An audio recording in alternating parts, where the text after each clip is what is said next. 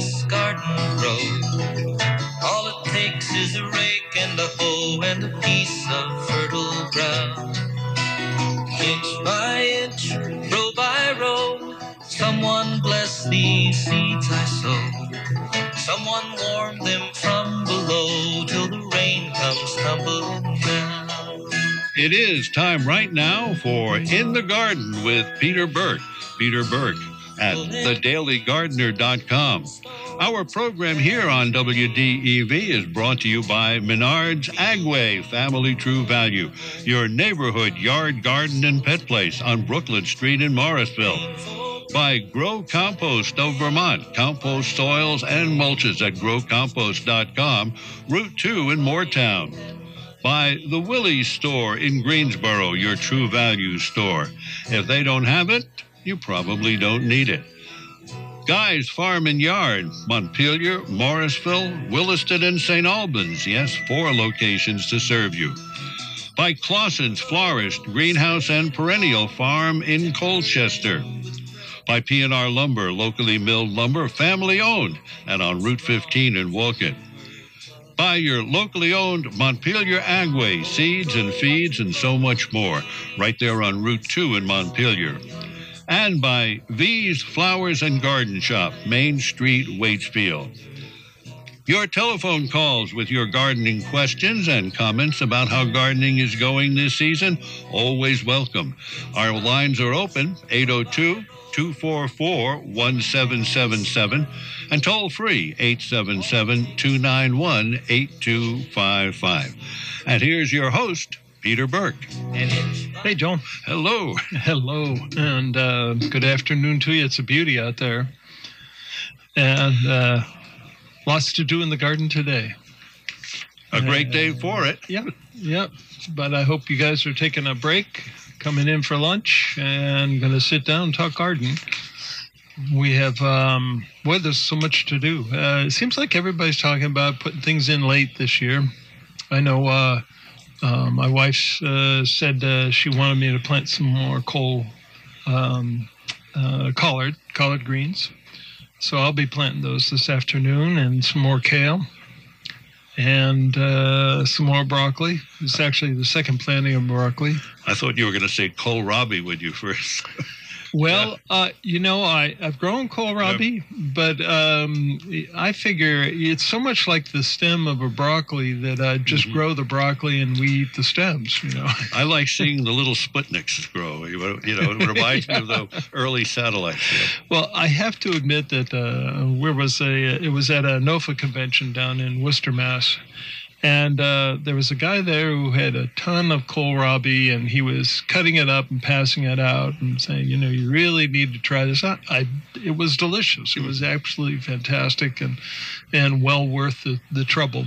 My Czechoslovakian grandparents brought theirs from the old country. They no kidding. Yep, right. Oh, they just cook it up? Or just boil it up and until it gets tender enough, and she put some spices in it. Oh, yeah. And I wish I knew exactly what it was, because I when I do it myself that way, it doesn't taste quite the way I remember it, So a note to oneself out there, if you have living grandparents, get their recipes. Get their recipes now, yeah.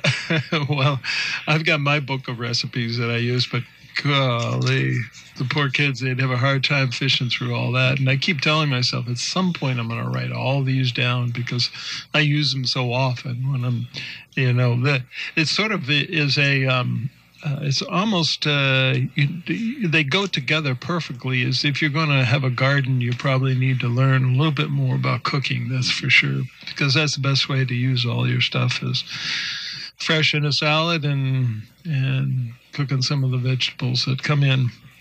Way to go. And last week we talked about bugs. What's bugging you, right? There was a couple I missed that didn't even occur to me until afterwards. I was thinking it all over. I know there's more than what I was talking about, but one of them is the cutworm. And the cutworm is, if you're not sure what I'm talking about, it's about an inch long. It's sort of orangish. It looks like an armored plated worm. And anytime you're digging around the garden, you're sure to come up and see one or two. My first introduction to the cutworm was planting lettuce sets. Came out one day and lettuce set just laying on the ground. Like somebody had cut it off, and I was looking around and wondering, chipmunks wouldn't do that, and if they were going to do it, they'd eat the whole thing. Usually snails, if they come up and they'll devour the whole thing. They're not going to leave it on the ground. Well, I thought, well, what is the purpose of just cutting it off and leaving it on the ground? Next day I came out, sure enough, there was another one laying on the ground. And I'm going, what the heck? Do they just like that one little portion that's above the ground? That's all they have. Quarter-inch? They're not too well equipped. So that's what they do. They just wrap their little armor-plated worm self around the stem, and they just eat it the way in, and it cuts it right off. That's all. That's about all there is to it. Now, years ago, when the kids were at home, when they were little, we used to buy milk in the gallon containers, and I would slice up the empty containers into, I guess, three or four sections, and make those as little collars around my broccoli plants, and that worked like a charm until one day I think I had 12, or we're counting the Brussels sprouts, maybe even more, because remember I had a whole, and they're like little houthouses, being translucent. Sure. Yeah. And one broccoli plant was chopped down. I said, how did that guy get in there? I looked around. I realized I must have encased him. That's what you did. So I locked him in a room with a delicious buffet table for him in there. But I actually could see the worm. He was still there above ground. And, you've hit on the two things you do for cutworms. Is one, you take something like a pencil or a stick or something. Right. You just kind of dig around a little bit, and it's worth it finding the one that's right there around that plant, and just dig around a little bit, and sooner or later you'll find them, and you put them out and throw them on a brick someplace, or and a bird will come along and eat them up. But and then of course the other thing is a collar. So if it's a problem that you have in your garden and you see it fairly often, you can just put even a cardboard collar will last long enough to get you through the season, because once they start, they like the tender. The tender stems. They're not going to go for an adult stem. And years ago, when I was doing the garden, or not hosting, but engineering the garden show for Burlington Station, Dick Raymond showed me how to fold up newspaper. So, back when you had a lot of newspaper, when you had like a Sunday free press, that actually had some substance to it, and I don't mean to editorialize it. It is sad, I miss. That's right. I have to rely on 7 days to line my bird cage. That's right. But at any rate, you could fold newspaper to make those collars, and then it would by the next season it would be part of the garden. Right. Then that's the same idea. If you have like a box board from a cracker box or a cereal box or something like that, just you can wrap it around something and go ahead and staple or tape it or anything like that. Well, by the time it rained, it was already going back to the earth. By that time, the plant was pretty well resistant to cutworms. I think we have during all my chatter, I think we have a caller waiting, and I hope not getting impatient. Oh, yeah. Your first name in town, please? Laurel from Worcester. Hey, Laurel. Welcome. Hi. Thank you. It's great to hear your show. We have a question and a problem, wondering if you can help us out. I will try. It has to. All right. It's moss, which my husband feels is taking over the lawn, and it's beginning to encroach on my flower gardens, and I absolutely don't want it to encroach on my vegetable gardens. So is there anything you can suggest that really takes care of it? Well, sure. Moss likes acid soil. So the first thing you got to do is you can just simply put the lime on it and sweeten it up that way. Or you can do a soil test, and then that would give you, how much lime to add. If it's taking over, I would say it's probably very acidic, and that you'd probably have to apply a fair amount to really make a difference.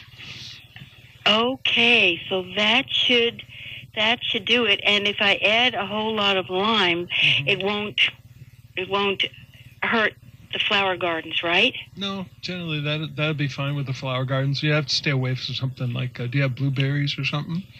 I have raspberries. Okay, you wouldn't want to lime near the raspberries or the blueberries or azaleas. There are some that like a little acidic. Okay. So, of course, but the lime, that you can lime, but as you lime, you should also reseed the lawn because you're going to have great big patches where the moss is probably die back a little bit or be set back. Go ahead and reseed and create some competition in there so that the grass can grow Okay. Okay. Now, will it cause the moss to die? Yeah. And then disappear? Because my husband has put some stuff on it that's supposed to kill the moss, and it kills it, but it just stays right there. Yeah. Well, so there's two things. Something that kills it, right, only kills the plant, but the whole root system is there. And the conditions that create the moss, which is the acidic soil, are still there. So what you want to do is make an environment, more or less a soil that grass likes. And if it's too acidic, then it's not going to like it. So that's why I say you want to put the lime in if you can possibly get some sort of compost type thing. I know a lawn is big, and it would take an awful lot of compost to really do it, but you could go ahead and use the compost to enrich the soil. So that's part of the problem, is the soil is probably not very rich. Okay. All right. Thank you so much. I appreciate it very much. Thanks for the call. Righty. Have a good day. All right. And good luck with the program. Thanks again. Thank you. All right. So, did you have another call there? Okay, good.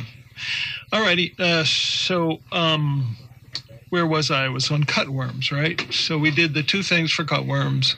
As you're digging around, if you dig around the plant just with a pencil, sort of look for the cutworm that's the critter that's causing the problems, and move. They seem to move sort of in a line, but I don't know. It's complete speculation on my part. It's just I've noticed that if I plant a line of lettuces, it'll go right down the line. I have seen it happen. So that's cutworms, and we'll go on to other things after call. Yes, indeed. We asked our caller your first name and town. Hi, I'm Mike. I'm from Swanton. Hey, Mike. Welcome aboard. Thank you. I've got a question. It's not really about a garden. My son has 3 maple trees on his property. Yeah. And, I tap them every year. I get a ton of sap. Yeah. But the youngest one is got, like, on the leaves, it's kind of like a brown spots all over it. I don't really see bugs crawling around, but it seems to be just eating the leaves away. Huh. Well, I noticed that the tent caterpillars. Have you seen them? Do you see any of their webs around or anything like that? I don't. I do keep my eyes open for caterpillars and stuff. Yeah. I haven't seen anything walking around. It's kind of just like whatever on there, it's just eating the leaves away. Yeah, well, that's where you want to start, is just see if you can't capture one and see what the heck it is.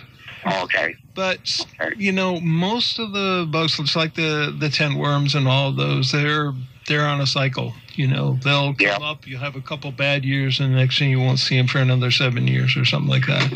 Yeah. Most of the time, there's enough foliage that it's not going to affect the tree over the long run. Okay. And I don't think that it's a normal practice to feed maple trees but I don't know enough about the maple to be able to tell you whether you should feed it or not. Yep. I will keep my eyes open, see if I see anything crawling around. If I do, I'll put it in a jar or something. Yeah. And, Yep. The UVM is really good about you can take a picture of the bug and send it to them, and they will get back to you and tell you what they think it is. Yeah, okay. And they do a lot of research on maples, so they probably can tell you exactly what that is. If you give them a picture or something. Yeah. The only one, of course, the beech are having disease problems, and now the ash with the ash borer. Yeah. So, but as far as I know, there's nothing affecting them. Okay. Yeah, I kind of worry because it is kind of early in the summer, and to just see like limb after limb go. Yeah. Oh, we definitely. Leafless. Yeah. And I get such a kick out of getting sap out of the trees because for 3 maples, it's amazing. I only tap for like 3 or 4 days when it's running. Wow. And I boil between 3 and 4 gallons. Wow, that is a lot. That's off 3 trees. Yeah, that's great, and they're like old friends at this point. Then, yeah, it does sound a lot like the tent worm, the way it's defoliating it, and so I would look for some tents and they hatched maybe a week or so ago. So I had some in one of my apple trees. And, they were they were ready to, I hadn't noticed it before. And by the time I got to them, they were full-fledged worms. They were just about ready to hatch, and they would have defoliated that little apple tree really quickly. Oh, yeah. Well, thank you so much. I'm going to, as soon as I spot something walking around there, I'm definitely going to run it up to UVM and, because, you never know. Thanks for the call, Mike. I appreciate it. Thank you very much. Yeah. Take care. I guess even if you don't find the critter, the bug, the leaf itself will probably be enough information. I hadn't thought of that. Yeah, absolutely. And you have both the entomology. I will run up there and I'll let you know what I find out. Yeah, that'd be great. I appreciate that. Yeah. Thank you so much. Yep. Yeah, you have both the Maple Center up there at UVM and the entomology people. So between the two of them, they'll have the combined knowledge as to what's happening. I remember, I know one of the things that the Maple Center is constantly researching is the acid rain problem, because maple trees are sensitive, and there is definite changes in climate. Not to beat an old horse, but there are plenty of changes happening in lots of places, and Vermont's maple forests are as prone as any other tree. Yeah, that's right. And there, of course, some things go in cycles anyway, but it seems like our weather extremes are definitely affecting a lot of people's crops. I was at 2 of our underwriters this past week. Oh, yeah. And first to get several big bags of compost from Grow Compost, and then I went to Clausen's. And in addition to my reseeding by nature, the morning glories I bought a whole bunch of different color morning glory plants from them and put them in and around the mailbox again. And boy, in about a week's time, they're really doing well. I think finally the soil and everything else that comes together to make spring and summer in Vermont finally decides, yes, it is the growing season, because everything was growing slowly for so long, except the weeds, of course. And at any rate, combination of some of that good grow compost so and the morning glories, wonderful plants. I buy them started already. The blue, right? That's the most common. Yeah, they have the blue and they have a scarlet. and they have the I don't know what exactly they call them, not moonflowers, but because there are moonflowers which are like morning glories and come at night. But pearly gates are the white ones, and they are real morning glories. So I might look, if everything comes out the way I'm hoping, I'll have a very patriotic mailbox. Red, white, and blue. Red, white, get it and now. blue. Yeah.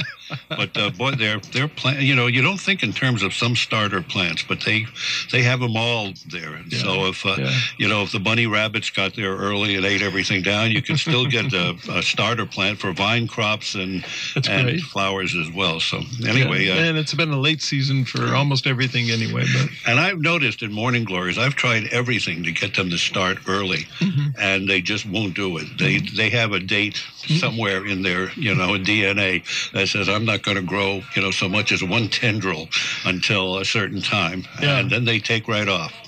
Well, that was something we were talking about last week, was the radishes.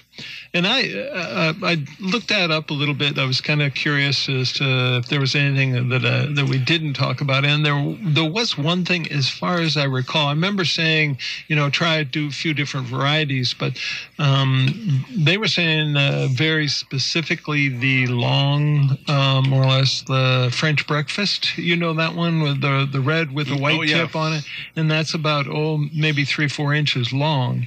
And then sometimes on, and that was one my wife and I have always said, well, that grows better in the summer, and it's true. I guess it was more than just a good guess. And then the other one was the white icicle. That's also a long one. So those long ones grow better in the warmer weather. So you switch over from the cherry bills, the round ones, over to the other ones, the long ones, and you'll have a constant supply. Well, my solution to that problem was discovering we were getting phone calls, for a long while, about some people not being able to grow radishes. Yeah. And of course, I always thought that was the easiest one going. Yeah. But I bought I can't think of the Vermont seed company that High Mowing. High Mowing. Yeah. I recommend really buy the High Mowing mixed radish, because in the packet of seeds there are about 8 or 9 different varieties of radish, and most, if not all, grow up beautifully. And I'm always discovering some new things. And they don't trick you into putting a super hot one in there. They're all radishy type radish, but they look different and they come up at slightly different times. I'll have to look for that. Yes, and they're mixed radish, so you're not going to luck out the wrong way and buy a radish that just won't grow in your particular soil. Yeah. Okay, I think we got a phone call here. Oh, okay, great. Phone is lighting up in all strange places here, but I think it is a phone call. And I will ask your first name and town. This is Yvonne, New Haven. Hi. Hi.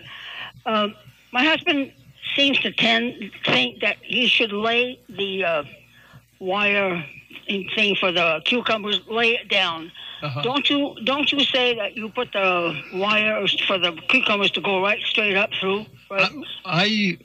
Now I don't want to get in between you and your husband, but I vote for the trellis up, and the reason is, and you may still get the benefit if you lay it down on the ground, but the reason I like it up is 2 things. One is it brings that vine away from the soil where the cucumber beetle and the squash borer are, and they tend to come up out of the ground in the larvae stage, and they'll bore right into a squash plant if it's on the ground. The second thing is just simply a practicality. Is it's a lot easier to pick when you can do it standing up, and for me. Running my arms through the squash, I always have to remember to wear a long sleeve because they make me itch like crazy. And then the third thing is that when your cucumbers are on the ground, they're more likely to be attacked by slugs. Okay. Yeah. And also, a lot of times where it's laying on the ground, there'll be like a yellow side to it, which you never have on a trellis. I think we're up to like four good reasons to grow them up. Very, very good. I wished I'd had a recorder. I'd have recorded that because he's out in the shop. Oh well, I have a recorder. There's a podcast. You can go on the computer and I don't own a computer. What you can go to the library. Oh, there's computers there. Don't go there either. Well, how about do you have a phone? No, I don't. Okay. Well, I'll tell you what. Get a piece of paper and a pencil, and I'll repeat them. How about that? Okay. Because the trellises are. Okay, I got the paper, I got the pencil. All right, trellises. I use them on every single bed I have, and I have 54 by 4 beds. So I put them up on the 6, even 8 feet tall, and I use them year to year. 8 feet tall? Well, 6 foot on almost every one, and some of them I do 8 feet for the pole beans. Okay. And so, number one, it gets the vine off the ground. They're less likely to be attacked by the squash borer or the cucumber beetle. That's number one. Number two is that it keeps them off the ground so that they aren't attacked by slugs. And you don't have that yellow spot on the bottom where it's sitting on the ground. Yeah. Okay. Yes. The other one is they're easier to pick because they're up, off the ground, and you can stand there and pick them. And I like that part a lot. And the cucumbers grow really well. They seem to like that. They're well shaped. They're nice and straight. And so they know how to go up straight then, and they don't need to go lay the thing like kitty corner, kind of tilted. Yeah. You don't know. Just no, go up. They'll go up just fine. They, like I said, for my cukes at least 6 foot, and they'll keep producing and producing, and that's a great benefit. In 4 square feet, more or less, I use a trellis that's 4 feet wide. 4 square feet. Okay, so that's a 1 foot by 4 foot bed or plot in the bed. I put in the trellis on that, and I plant actually 8 cucumber plants. It's like having 3 hills right there in that one spot. Oh, okay. So in 4 square feet, you can get almost what would take you 30 square feet on the ground. So it's a tremendous benefit, and it makes it really easy to water because you water right at the base of that trellis, and also when you fertilize, you can fertilize. Yeah, well, that's this year. That's what we've got is a raised bed for the cucumbers and the tomatoes, and that's it. Yeah. No, because my husband had open heart surgery after Easter, so I'm sorry. We're taking it easy this year. Yeah, I know. I had a year like that 2 years ago, and we grew a lot of crimson clover in the garden that year. Yeah. Okay. Okay, then. That's the way it goes. I'll tell him that. Was it Yvonne? E-V-O-N? Yeah, it's Yvonne. Y-V-O-N-N. Oh, yeah. Oh, okay, Yvonne. Well, it's nice to meet you, and thanks for calling in. Let me know if you have any. And I listen to you every weekend. So. Oh, well, thank you. I appreciate that. Thank you. Yeah, have a good day. Yeah, you too. Bye-bye. Yep, bye-bye. All right. So speaking of the cucumbers and other squashes, that's one of the other bugs that I didn't talk about was the squash borer and the cucumber beetle, and of course just regular old keeping the garden clean and raked and digging it up in the fall, not digging it but raking it through. That helps to break the cycle of those kinds of bugs. Putting your squashes on a vine, big help there. That really makes a big help. The other thing you can do is to put a mulch, like a straw mulch underneath the plant, and that helps to break that cycle because the larvae come up out of the ground and attack. As soon as they find that squash vine, they burrow in and they say, "Oh, well, home sweet home." So the trellises is a great way to avoid those problems from the squash borer or the cucumber beetle. And it's a little harder to do with like the winter squashes. You know, the winter squash is a little harder to grow on a trellis. Boy, I've never seen anything like butternut or anything on a trellis. I can't. You know me, I'm always trying that stuff, right? Great. Well, here's the interesting thing: you get this acorn or the butternut hanging off there, and they're good size. They grow just normal size. The only difference is that the stem is probably twice the size. It adapts. It compensates. It adapts for the hanging fruit by having a larger stem. I learn something every day. They can. So when I do those in my 4x4 bed, I actually put 3 trellises up. So I'll grow them all, and then I'll put a couple sticks over the top, and they'll grow right up and right over. It's like a little mini squash hut, you know. Yeah. Some neighbors down the road, I don't know, had for free a trellis that they had used, I think, for a daughter's wedding. Can you picture one of those square trellises where we'd put flowers and everything, and they would stand underneath it for the ceremony? Oh, terrific. And it was free, so I'm putting it in the back garden and seeing if my cucumbers grow. Of course they will. Right. Of course they will. So, you know, sometimes you do have to, in the beginning, you have to train them a little bit with a Velcro tie, you know, and just go ahead and tie them up a little bit. And most of the time, particularly cucumbers, they have their little things that catch on everything. And they'll usually do okay. But once the fruit starts to come, I go back in and I'll tie up a couple of 3 places just to make sure that a good hard rain or a high wind doesn't knock them over and pull the vines down. So. Well, I'm trying once again in my limited garden this year. I'm still trying to do what I do every year, and that's grow my own gazpacho. So I'll have the peppers and the cucumbers and the tomatoes. You know. How do you make your gazpacho? I have a recipe. Is this an old recipe from? Well, it's actually an old recipe that I found in a book a long time ago, maybe 40 years ago. Yeah, and it's Louis De Soto's gazpacho. Oh boy! Okay, my brother refers to it as Louis Gazpacho's De Soto.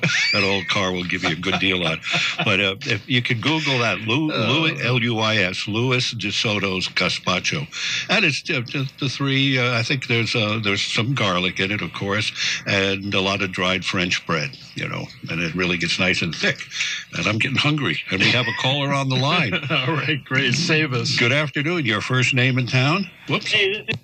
Are you there? No, I just noticed it disappearing, and I honestly didn't touch that one. Oh yeah, the phone's been acting. Well, give us a call back. Give us a call back. We'll put you right on. I heard your first two words. Give a call back, and we apologize for.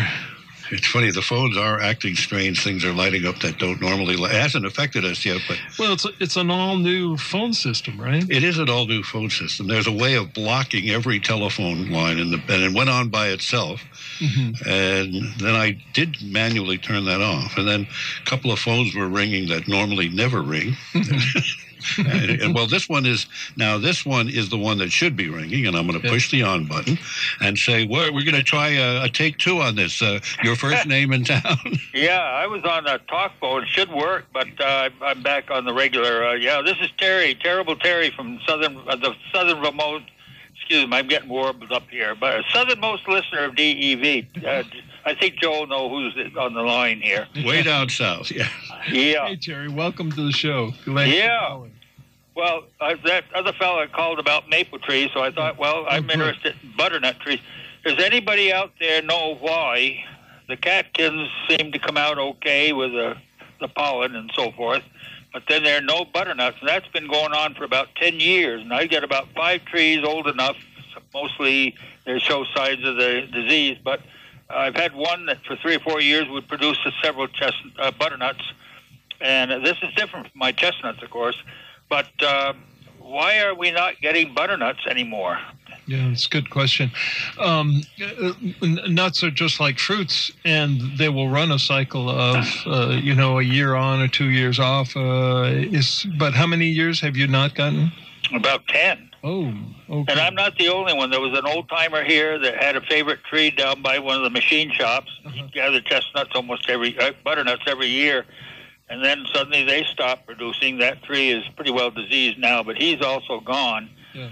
But he was complaining up until he couldn't find any butternuts anymore. Yeah. So yeah. somebody out there knows what's going on. I'd appreciate it. I had Dale Bergdahl over in Charlotte's been working on the butternut problem, but I don't know if he listens to the program and might have an answer, but I haven't thought to call him if I can find his number. Yeah. Anyway, throw that question out. Maybe somebody else is interested. And how old are the trees? Oh, they're anywhere from 30 to 10. 30 to 10. Down to 10, yeah. Oh, yeah. So you planted the 10-year-olds, or were those the volunteers? squirrels? The squirrels helped me plant them. You had help. Yeah, because we had 2 or 3 good old-time trees, and so every once in a while a new butternut will show up somehow. Oh, that's great. Their shelf life or their storage life must be great, because I still see new seedlings coming up all of a sudden. Yeah, I know. It's amazing, isn't it? Yeah. Yeah, we have an oak tree. There was what would you call it? Like a mother oak. I mean, it was probably a 3-foot diameter. It was huge. Yep. And it just recently died out, and it was cut down. And but I'm still pulling oak trees out of my garden. Yeah, probably. Yeah. And when that happened, when that went down, there was probably 10, 15 squirrel nests right away. We're right across the street, so right away there was all around us, all around the house, because we have. They were fine in the maples and stuff. Now, one of the things with like the beech and other nut trees, the chestnut and a lot of them, there have been disease problems for quite a few years. But also, unfortunately, as Joe was mentioned about the acid rain really does affect nut trees quite a bit. Oh. And I don't know. I thought that the acid rain was really under control, and that it wouldn't be a problem. That would be my guess, that it's not a problem. Wow, I hadn't heard that. That could be a cause of the problem. Yeah. And generally, a lot of times they say pollution, the air pollution and stuff will affect nut trees more than other types of trees. I see. Well, my chestnuts seem to do all right. I have hybrid American Chinese combine and some Chinese. Yeah. As Joel knows, I think. How old are those? Yep. What's that? Oh, the oldest one is about 40 years old. And the youngest one, I'm going out and check to see how many squirrels planted them last fall, so that would be my yearlings. Oh, yeah. And that's how I've increased my grove, because I go out and I find new seedlings coming up every year. The darn fools, they go plant a chestnut, and they forget where they put it, so that it grows. Yeah. Well, the question is, it's a hybrid, right? American Chinese. I have enough American or Chinese in the hybrids that they're disease resistant. Oh, okay. Yeah. All right. And as Joel knows, I'm part of a organization, the American Chestnut Foundation, and I'm part of the Vermont, New Hampshire chapter, where we exhibit at the farm show every year, showing the mission of bringing back the American chestnut through a hybridization process, breeding process of injecting the genetic structure that from the Chinese into the American that resists the fungus from attacking the tree. And so far, the blueprint plan, as I call it, is working. Mm-hmm. Matter of fact, we now have the first planting of the first generation of the restoration tree, we're calling it, up at the old forest nursery over in Essex there, Jericho. Wow, that's great. And, of course, I'll be dirt napping 30, 40 years from now when they know that those trees are either going to make it or not. It's a funny thing about growing trees, and you do it for the future. There's no question about it. Oh, yeah. But if you believe in the future, it's well worth the effort. And yeah. Well, I'll tell you. Commend you for doing 4 or 5 generations now, nut trees may be an important source of food here in Vermont, because who knows, maybe we can't import all the good food we bring in from around the rest of the world and the country. Maybe we won't want to. That's what I like. I think using local sources of food is a much better idea. Well, I've testified a couple of times up the legislature and the ag committees that we need to think of preserving the production land we have now, not turning them into malls. Yeah. I know of 2 great fields, lush bottomland fields that produced wonderful crops, are now totally covered with macadam and stores and shopping malls. Yeah. It's a sad thing to see it for somebody that's sensitive to agriculture production. I couldn't agree with you more. Yeah. Well, anyway, that's the story on that. Well, Terry, thanks for calling. Good hearing from you. Always great seeing you at the farm show, and thank you for the good work you do. Okay. Well, keep up your good work on the other side of the fence of the public radio, your Saturday night programs. They're great. Oh, well, thanks a lot. We have fun. Great. Yep. Take care. Bye-bye. Goodbye. Yeah. I've learned so much about chestnuts and everything from Terry and his group. And when you're down at the E there, the Big E as well. Yeah. Or is it over? No, Terry has a booth with his colleagues at the farm show, which is now at Essex, the one that used to be at the Barry Auditorium. Yeah. Okay. Yeah, but we do have the Big E coming up, and WDEV will be there again, and always a lot of interesting things there. One of the things that I talk to a couple of people from the New Hampshire various agriculture groups, and they're coming up with all kinds of blight-resistant tomatoes. Yeah, and I'm full of stories about that, but I'll hold off because we have another caller. Okay, good. And let us see your first name in town, please. Hi, it's Karen from Hardwick. Hey, Karen. Welcome aboard. I just heard Terry talking about food security. Mm-hmm. And I had a guy here for breakfast that picked up 50-pound sacks of carrots for the local restaurant. Coming from Saudi Arabia. Oh, no. Get out. Are you kidding? That's what he said. Oh, my. And they're importing our water over there. Yeah. So I just thought that would be interesting. Isn't that something? My goodness. Yeah, it's and they're probably growing in hothouses because. Well, he says they're over a foot long and 3 inches across. Yeah, right. Yeah, they just make a bed that's specifically for that, and. So keep planting, folks. All right, kiddo. Bye-bye. I appreciate that. Whoops, sorry. Yep. I was just picturing them growing in sand. No, but obviously hothouse.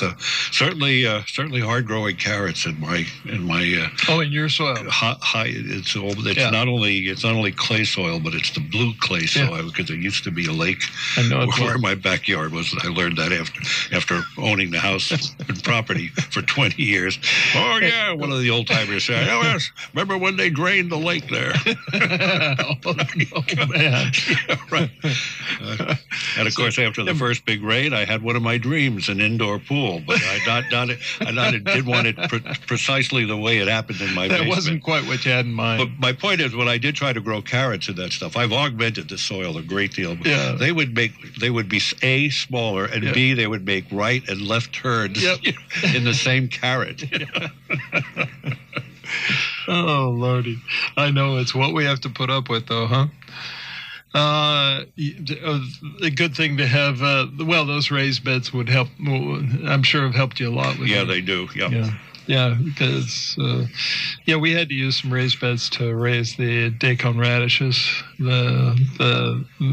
But they are like 16 inches long, maybe even 20 sometimes. So it was just you have to stand over them and pull. So I didn't want the show to go by without me mentioning the 2 new plants I put in the garden. I put in catnip.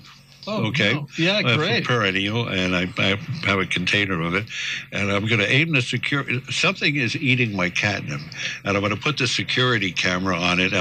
Probably the neighbor's cat. That's probably the most obvious thing, but it's the first time I've seen catnip being chopped off at the top. Yes, somebody. I wouldn't surprise me if you find a deer's nibbling on it. I wonder if that's the case. But I think the deer would have done a much tougher job. Although I have row covers now over my beans and things, so I'm making it a little bit more difficult for them. And I don't have that much out there. But I also put in my coffee plant, which I'm going to bring inside. I'm curious. How'd you get that?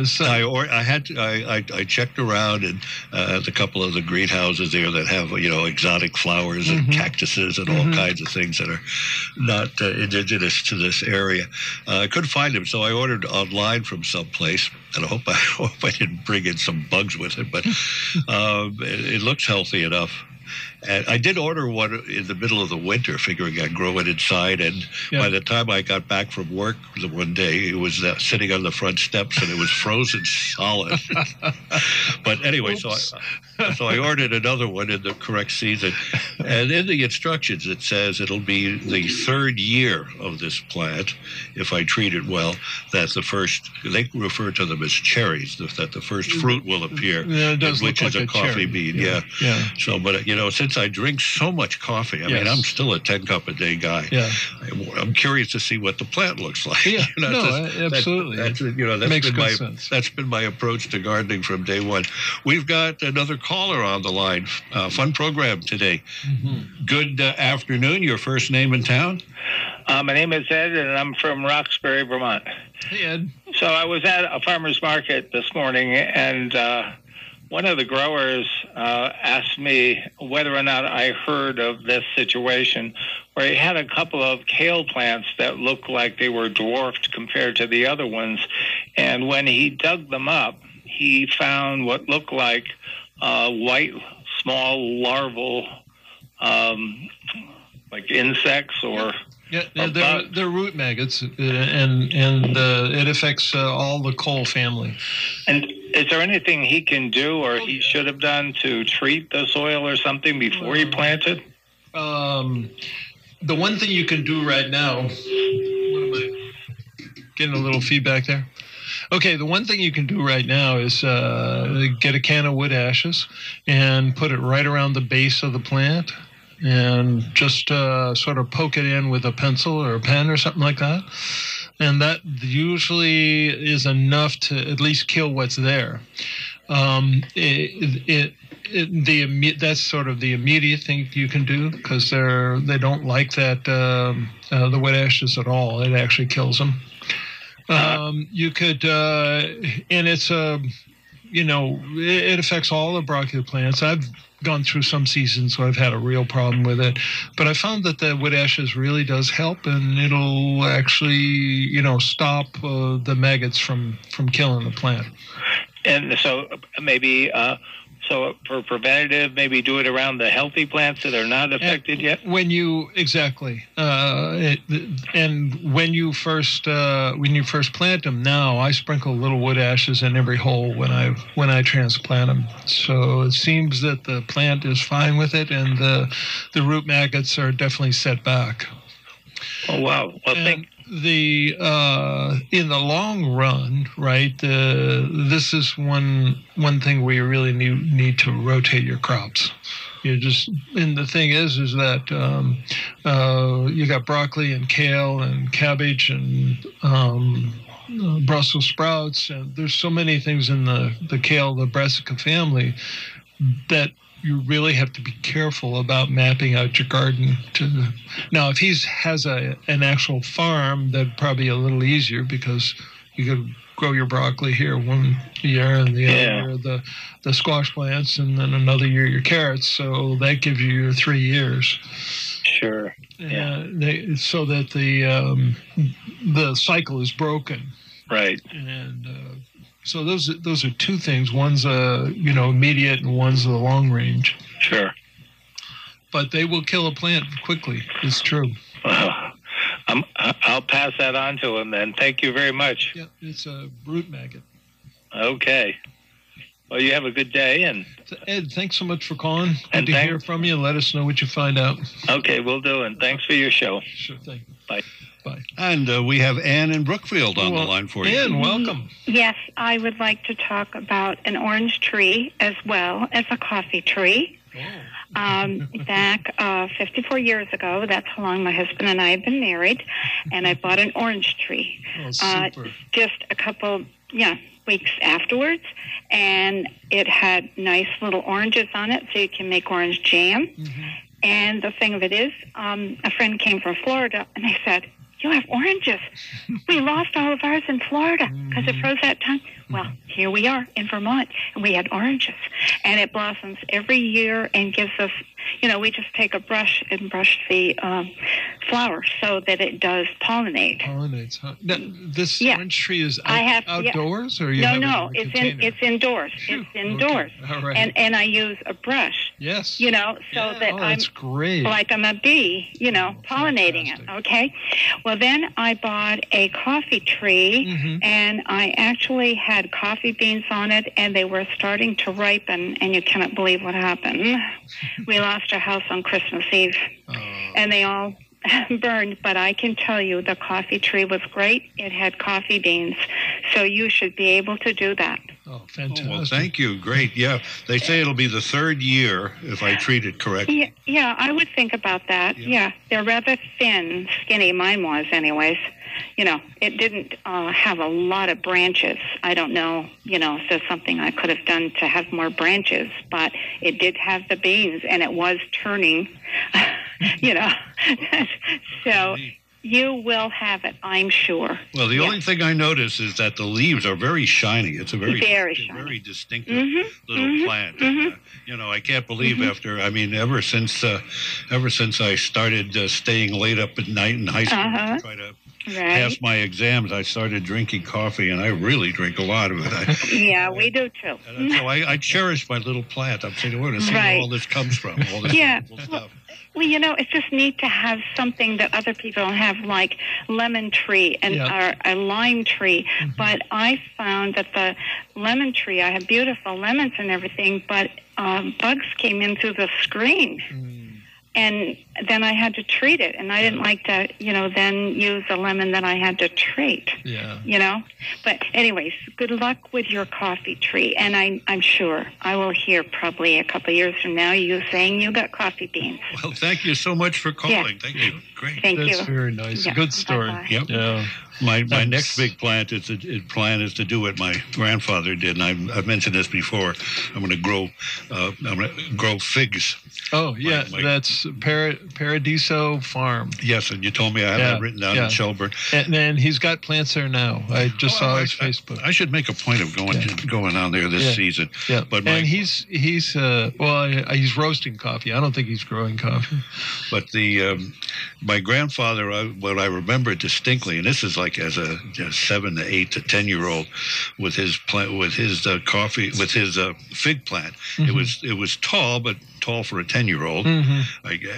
But when he got ready for the winter, I saw him he just wrapped the thing in burlap. Yeah. It was like literally looked like a bear by the end of it. Just wrapped and wrapped. So, and that's how it overwintered in New Jersey. Yeah. And if our friends at Paradise say that we could do it here, I'm going to give it a shot. Good for you. Yeah, and they're beautiful plants. And and fresh figs are delicious. Oh, absolutely. Even canned figs. A lot of kids, my daughters wouldn't go near the canned figs that I bought, but even they are delicious. But a raw fig a fresh fig is every once in a while delicious. we treat ourselves and get fresh figs, and they are just that. They're a real treat. And in Boston, when I first saw some of the Italian fellows there who were growing fig trees, they actually cut the roots on one side of the tree and laid it down on the ground and covered it, like you're saying, with burlap and layers and layers to keep it alive. And then they would pick it back up and stake it. And apparently half of the roots was enough to keep it going. Wow. Yeah, I was blown away by it because it just defies logic, but it worked. Wonderful. Yeah.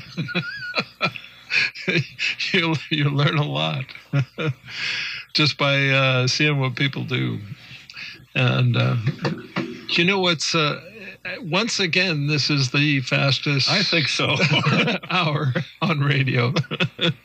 We'll give one more shot if there's anybody with a last-minute phone call. Otherwise, yeah, and I didn't even get through all my bugs. Oh boy! So anyway, we're gonna we'll go for the last few of them next week. Yeah, indeed.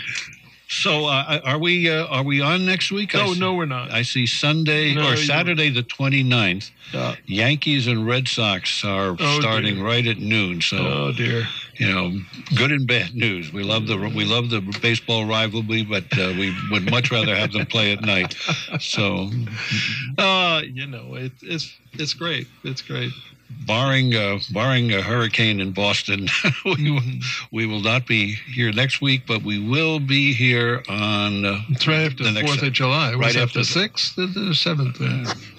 Friday. Yeah, I guess it's Saturday the 6th. Saturday the 6th. Okay. So it'll be 2 weeks. All right, buddy. We'll see you. Yeah, we'll see you. Thank you. And in the garden. That's where.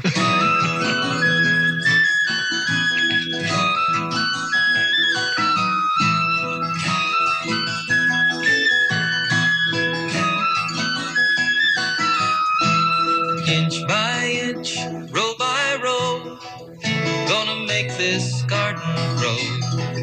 All it takes is a rake and a hoe and a piece of fertile ground. Inch by inch, row by row, someone bless these seeds I sow. Someone warm them from below till the rain comes tumbling down. In the Garden with Peter Burke is brought to you by Menards Agway, Family True Value, your neighborhood yard, garden, and pet place, right there on Brooklyn Street in Morrisville. By Grow Compost of Vermont on Route 2 in Moortown, growcompost.com. By the Willie's store in Greensboro, your True Value store right there near Caspian Lake. Guy's Farm and Yard with 4 locations to serve you: Montpelier, Morrisville, Williston, and St. Albans. And by Clausen's Florist, Greenhouse, and Perennial Farm in Colchester. Chris and the gang, boy, do they ever have a selection of everything. And check out their Mega Monday coupons. I know this past week, great deals on pansies, of which they still have plenty.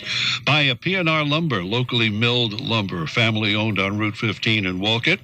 And by your locally owned Montpelier Agway, seeds and feeds, and so much more. Montpelier Agway, Route 2 in Montpelier. And by V's Flowers and Garden Shop. You have to stop in. Wonderful, wonderful place and great people as well, and a terrific selection of all you need. V's Flowers and Garden Shop, Main Street in Waitsfield. We will see you 2 weeks from now at 12:30 in the Garden with Peter Burke. Gonna make this garden grow. All it takes is a rake and a hoe and a piece of fertile ground.